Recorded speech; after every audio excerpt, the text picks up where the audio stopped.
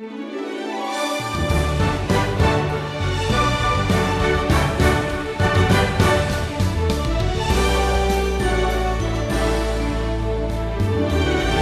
glad you're traveling along with us on this wisdom journey.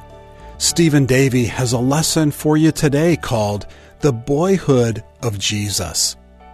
Stephen is the president of Wisdom International. There are some important and practical truths for us to learn as we examine the gospel account of the life of Jesus.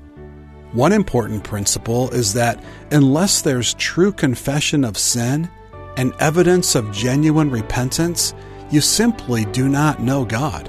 Keep listening.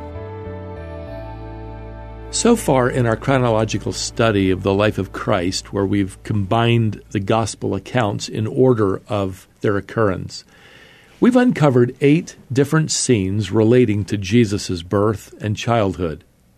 The first scene was his birth in a stable, Luke chapter 2. The second scene is when he was circumcised on the 8th day, also Luke chapter 2.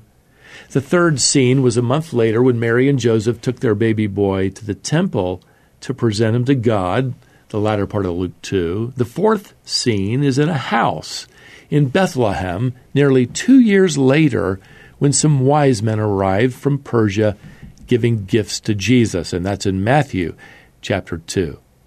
Scene 5 opens with Joseph and his little family running for their lives, escaping to Egypt as King Herod tries to hunt them down in Bethlehem. That's Matthew 2 as well. Scene number 6 shows them returning to Nazareth to live following the death of Herod, the latter part of Matthew chapter 2. Now, scene number 7 finds 12-year-old Jesus asking and answering questions with the religious leaders there in the temple, and in that scene, Jesus reveals he's now fully conscious that he is God the Son. That's the latter part of Luke chapter 2.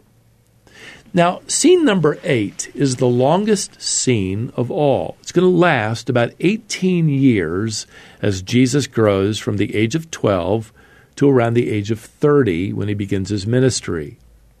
It's this 8th scene that is most quiet or silent. In fact, we're only given one little verse that describes his boyhood. That's Luke chapter 2, here at verse 52.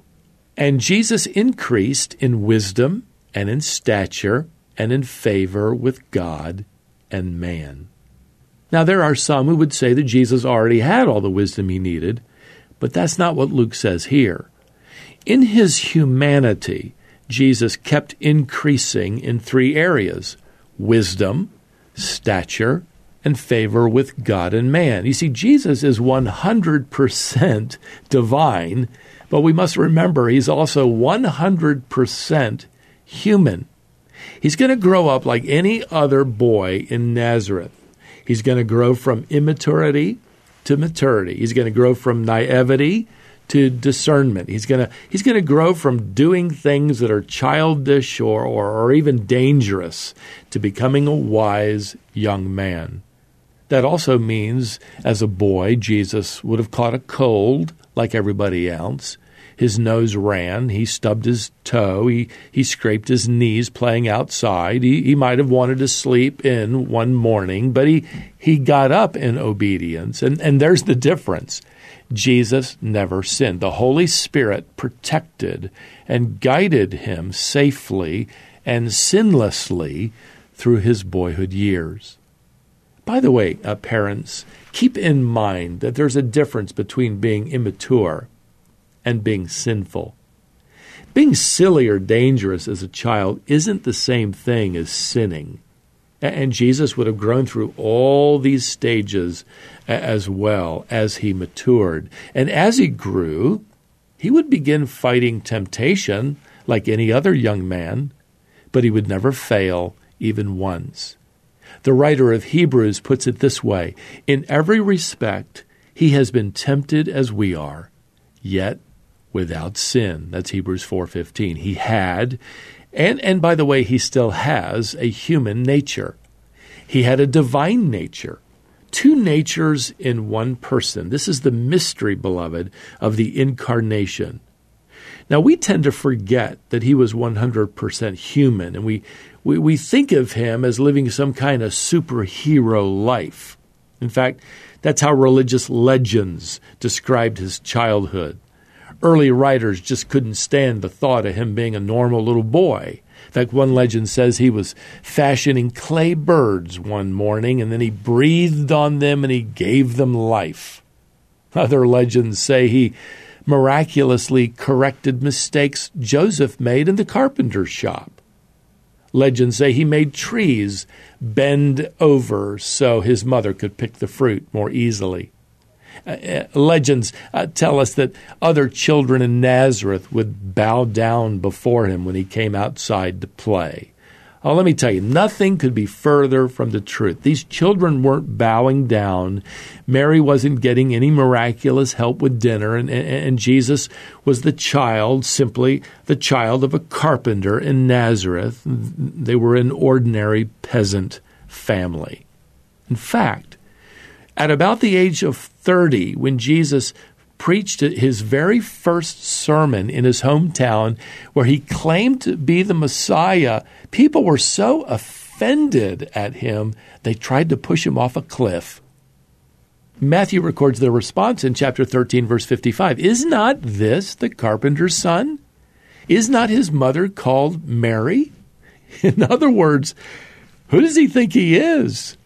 Nobody's saying, oh, we knew it. We knew it all along. We knew he was special. We knew he was a miracle worker. That's why we all bowed down to him when we were kids. Oh, no. For the previous 18 years, Jesus had worked as an ordinary carpenter's apprentice. He was learning from his stepfather, Joseph. We know from history that carpenters worked with stone, metal, and wood. They were the ones, by the way, who made plows used by all the farmers around that region. You might wonder if Jesus was very good at it, after all, as a carpenter.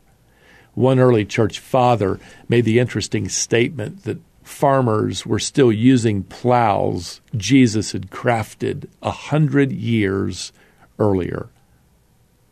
Well, now it's time for Jesus to leave his family and carpentry and begin announcing that he's the king of a coming kingdom. And this brings back into view the forerunner of Jesus. That's John the Baptizer. Remember him? Over in Luke chapter 1 and verse 80, we read this. The child, that is John, grew and became strong in spirit, and he was in the wilderness until the day of his public appearance to Israel. Now, John, in other words, is about to break the silence of God. See, the last time God spoke to Israel, it was through the prophet Malachi, and that was 400 years earlier. During these 400 years then, the Jewish people had experienced a lot of things. They'd gained their independence for a while. But by the time of John's ministry, Rome now ruled Israel. John breaks the silence of God in Matthew chapter 3, which gives the essence of his sermon here in verse 2. Repent, for the kingdom of heaven is at hand. Now, over in John's Gospel, chapter 1, we're introduced to John the Baptist here in verse 7. He, that is John, came to bear witness about the light, that all might believe through him. He was not the light, but came to bear witness about the light. So John the Baptist is going to break God's silence with good news. He's going to call for repentance because the light of the world has just arrived, or at least started his ministry. Now, over in Matthew again at chapter 3, John is identified in verse 3 as the voice of one crying in the wilderness, prepare the way of the Lord, make his paths straight. By the way, that's a quote from chapter 40 of Isaiah's prophecy. And the point is this: if John is himself the fulfillment of prophetic scriptures, then the nation Israel had better listen to this announcement. And all four Gospels, Matthew, Mark, Luke, and John, have John the Baptizer's ministry beginning in and around the Jordan River.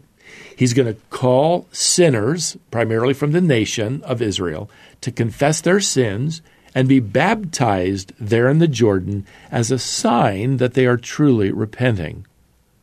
Now keep in mind, we are still effectively in Old Testament times. The New Testament era actually begins with the creation of the church, following the coming of the Holy Spirit in Acts chapter 2.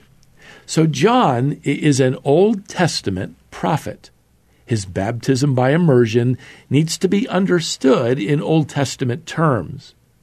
The word for baptize, by the way, means to dip or immerse. It was a symbol of changing their identity and their relationships in life. Back in the Old Testament times, a Gentile who wanted to become a follower of God had to be circumcised, had to be baptized by immersion, and begin living in obedience to the Mosaic law. So this isn't really new to John in a sense. But the fascinating thing about John's baptism is that he's asking Jews to submit to baptism, not just Gentiles. In fact, to be baptized again, essentially. The Pharisees and scribes would have been scandalized by such an offensive demand from this Old Testament prophet. So here comes the prophet John. He's wearing a camel's hair tunic.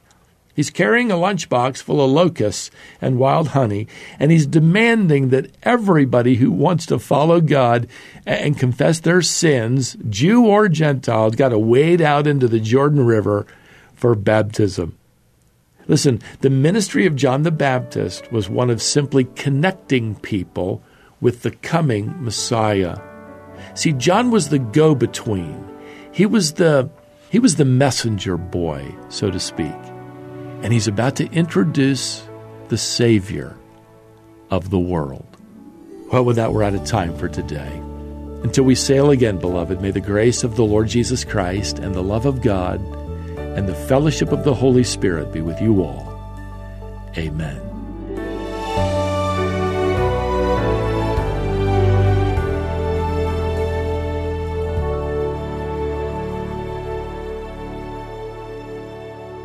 Stephen called today's lesson The Boyhood of Jesus. I'm glad you joined us, and I hope you'll make a point to join us each weekday as Stephen takes you through the Bible. If you have a comment or suggestion about this wisdom journey, we'd love to hear it. We'd also be happy to try to answer any questions you might have. Our email address is info@wisdomonline.org. Our phone number is 866-48-BIBLE.